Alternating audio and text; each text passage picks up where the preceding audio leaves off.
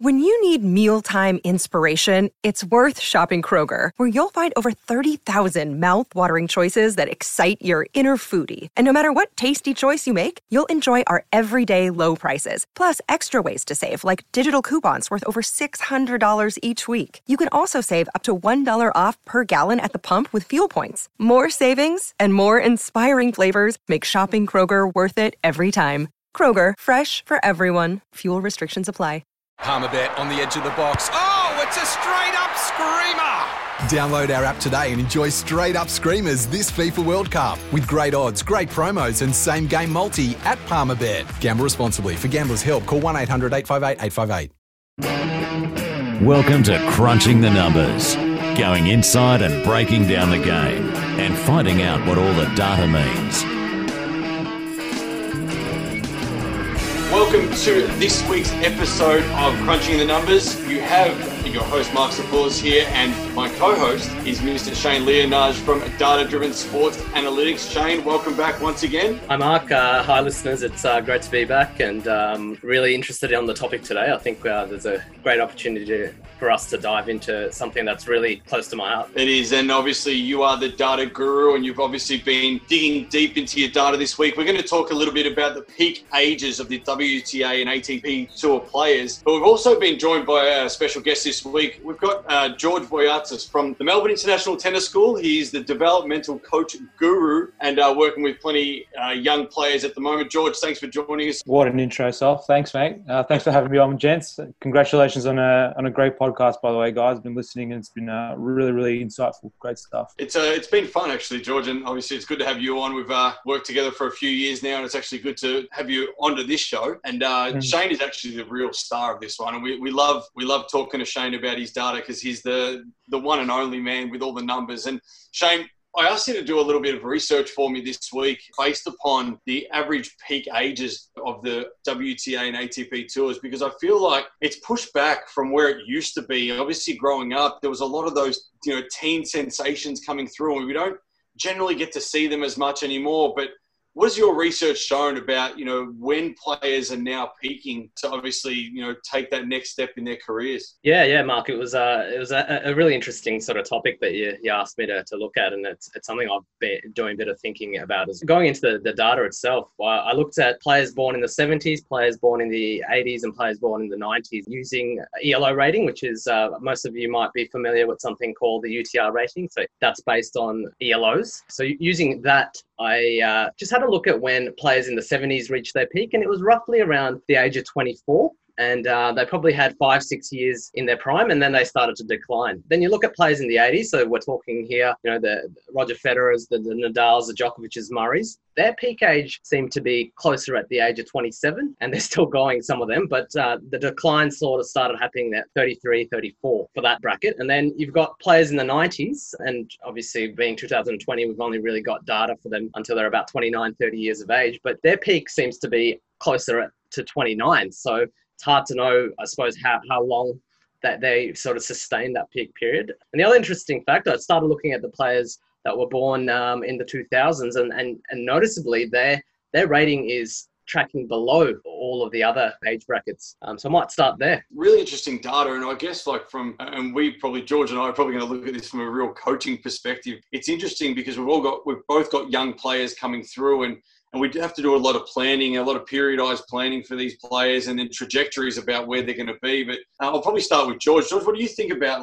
that sort of data when you hear that from a coaching perspective, and how does it relate to probably us more often than not when we've got these young kids coming through? That's a great question. I think it sets an expectation of we have time in the younger years to develop all the skills that we need for a long-term career. It's not about making it by the time we're 15. And Mark, we've both come across situations where the pressure is on around that 15 or 16 age with a lot of younger players. So the first thing that I think from a coaching perspective is take the time to develop the right things, plan out your pathway, and track along the data that's out there and the data that Shane's just mentioned and put together, which is awesome. It's not about being the teen wonder. Of course, there are outliers. You look at players like Coco at the moment, 14 years old, and she's killing it on tour. You don't often see that. So they're the ones that are often looked at, oh, we need to be like that. No, you don't, because the majority of players are not actually tracking in that manner. And I like the way you've used that terminology too, George. You've talked about the majority and probably the minority. So the majority of players track, obviously, from a later perspective, Shane, and you can correct us if we're wrong here. And there's a minority that would probably come through at a little bit of an earlier stage and probably peak in earlier times. And you look at going back in the day, and I'm probably showing my age here, but players like Martina Hingis and, even Serena Williams, at a younger age, they were performing at a higher level. But we're not seeing that happen as much or anymore, I guess. And it's probably a little bit more rare. So we're looking at the majority of players now, Shane, are probably peaking a little bit later than what they were earlier on. Yeah, it's quite interesting. And in a role that I do outside of tennis, I work in cricket. And it's interesting to see that, particularly on the men's side, it feels like the age where players hit their prime or their peak seems to be getting closer to cricket players, where the prime is probably late 20s, early 30s, where particularly batsmen are at their prime. They score their most runs. They're harder to get out in that age bracket. And it feels like just the wisdom of being, I suppose, alive for a bit longer, and the experience seems to count more for an athlete than maybe the physical prowess that you have earlier. And I feel like tennis has sort of moved in that direction. It'd be interesting to hear your thoughts, Mark, because I know you work with AFL players as well. Absolutely. I see the same. In AFL players, they're talking about putting the draft age to a later age because the players that are coming through at 17, 18 are just not quite physically and mentally ready to be able to play men. And I guess that's the challenge we have as tennis coaches as well, George, is that we're often putting players into the deep end at 18, 19 to play on the tour. And they're playing against seasoned athletes, men, women, etc., and have to obviously physically and mentally compete with players that have done 6, 7, 8, 9, 10 pre-seasons of training. They've been able to be on tour for a long period of time. They're mentally in tune. They've got the experience. So, I think that changes for us in terms of our planning, George, in that we have to think about that now as a really important factor. That sort of 18 to 21, 22 is a big phase for us to think about now, not just the junior years. Yeah, 100% agree. Look, another thing that I think we have to take into consideration is now there's probably pathways like college that come into play. It makes more financial sense to go off and become a seasoned athlete, like you said, become match hard in the tennis world, and then take your chances on tour. Obviously, like I said before, there's outliers. There's people that are extremely talented and are matching, like you said. But it's definitely about just. I think now we also know more about sports science as well,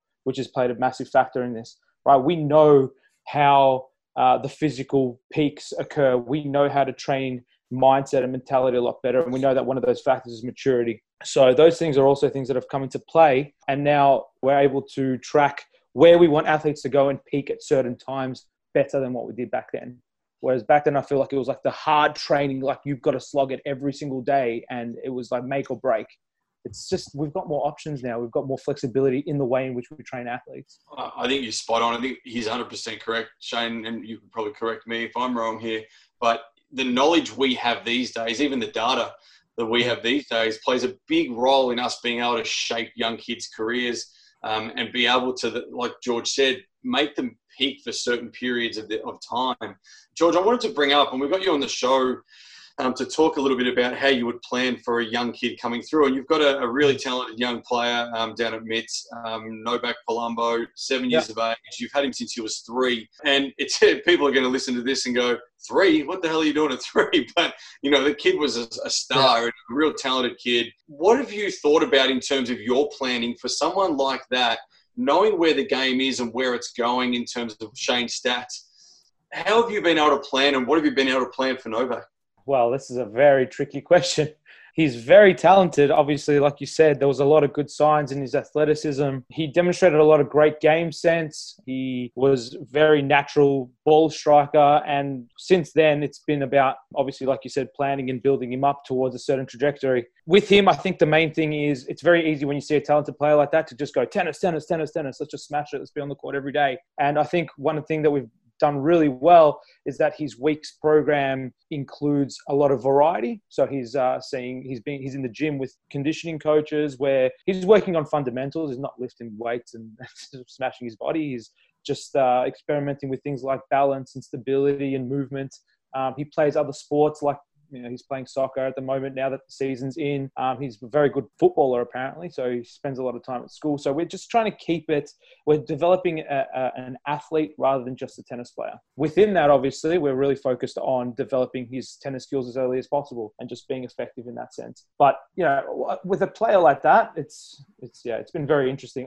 We kind of let him explore the game a lot, which has been really beneficial. You mentioned the game in the future. I think the game in the future is going to be a lot more an all-rounder style game, coming to the net, but taking advantage of the points extremely early, which is already obviously something we're seeing at the moment.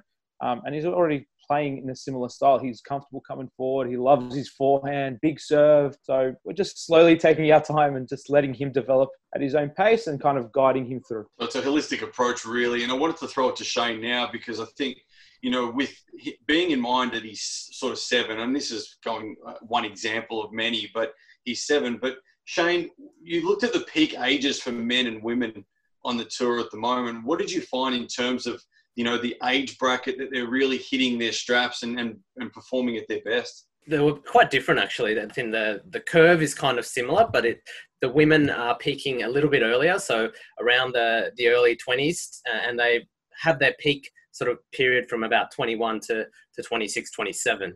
The men, particularly the ones born in the 80s and 90s, they're having their peak around the 25 mark to about 30, 31, 32 even. It was certainly something interesting, and I'm touching on a couple of points. I think George mentioned some of the work he's doing, and he mentioned a really good point that there are outliers. So it's important to look at stats like this, which are a sort of a macro view of the whole tour, but then individualize it to your own athletes. So with his example, you might see Novak sort of show certain things that make him an outlier, and then it'll be, I suppose, a coach's instinct sort of to push him in the right areas with that. One other thing I wanted to mention just about maybe one of the reasons why players are sort of prolonging that peak or having it a bit later is the equipment has changed.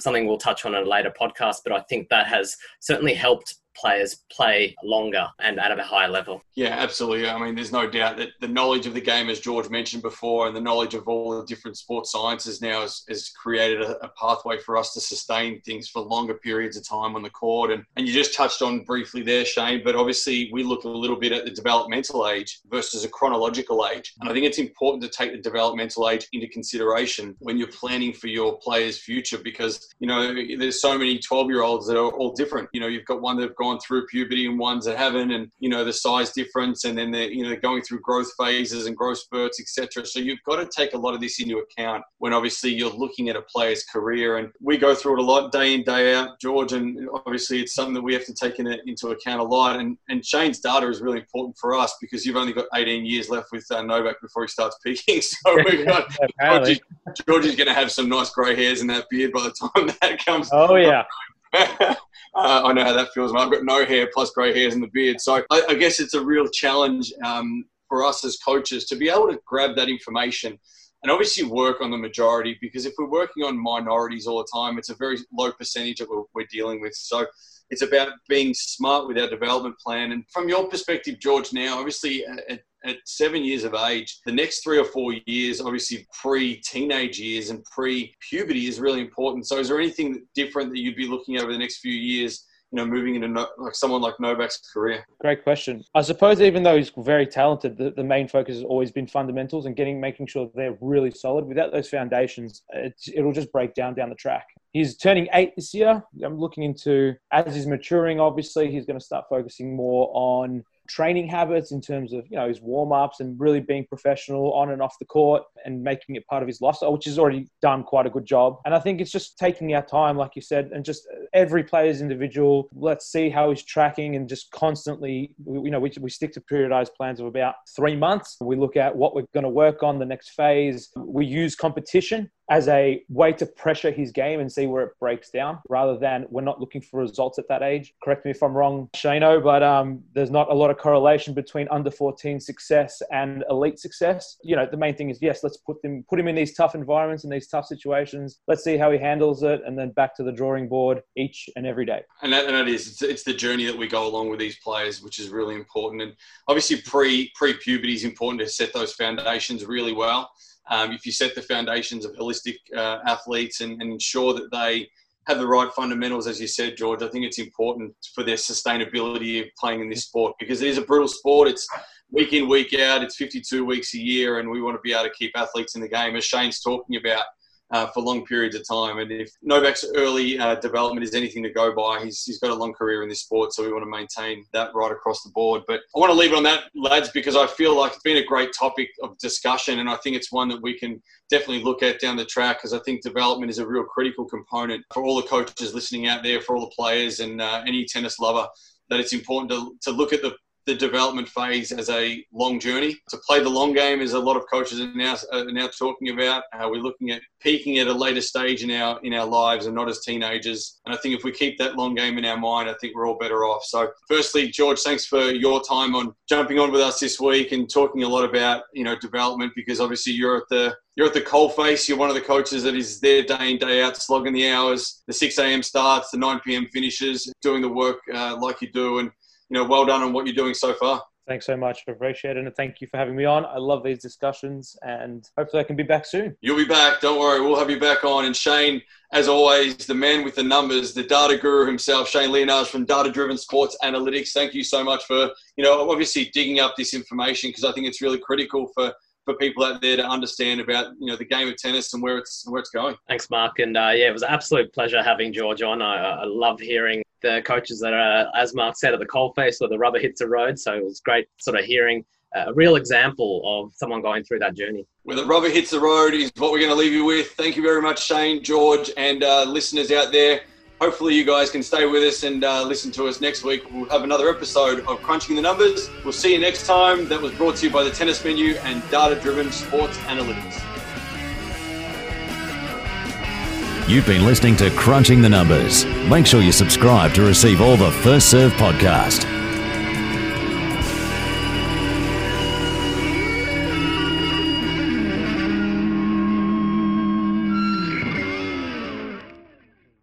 Sometimes needing new tyres can catch us by surprise. That's why Tyre Power gives you the power of Zip Pay and Zip Money. You can get what you need now, get back on the road safely and pay for it later. Terms and conditions apply. So visit tyrepower.com.au or call 13 21 91.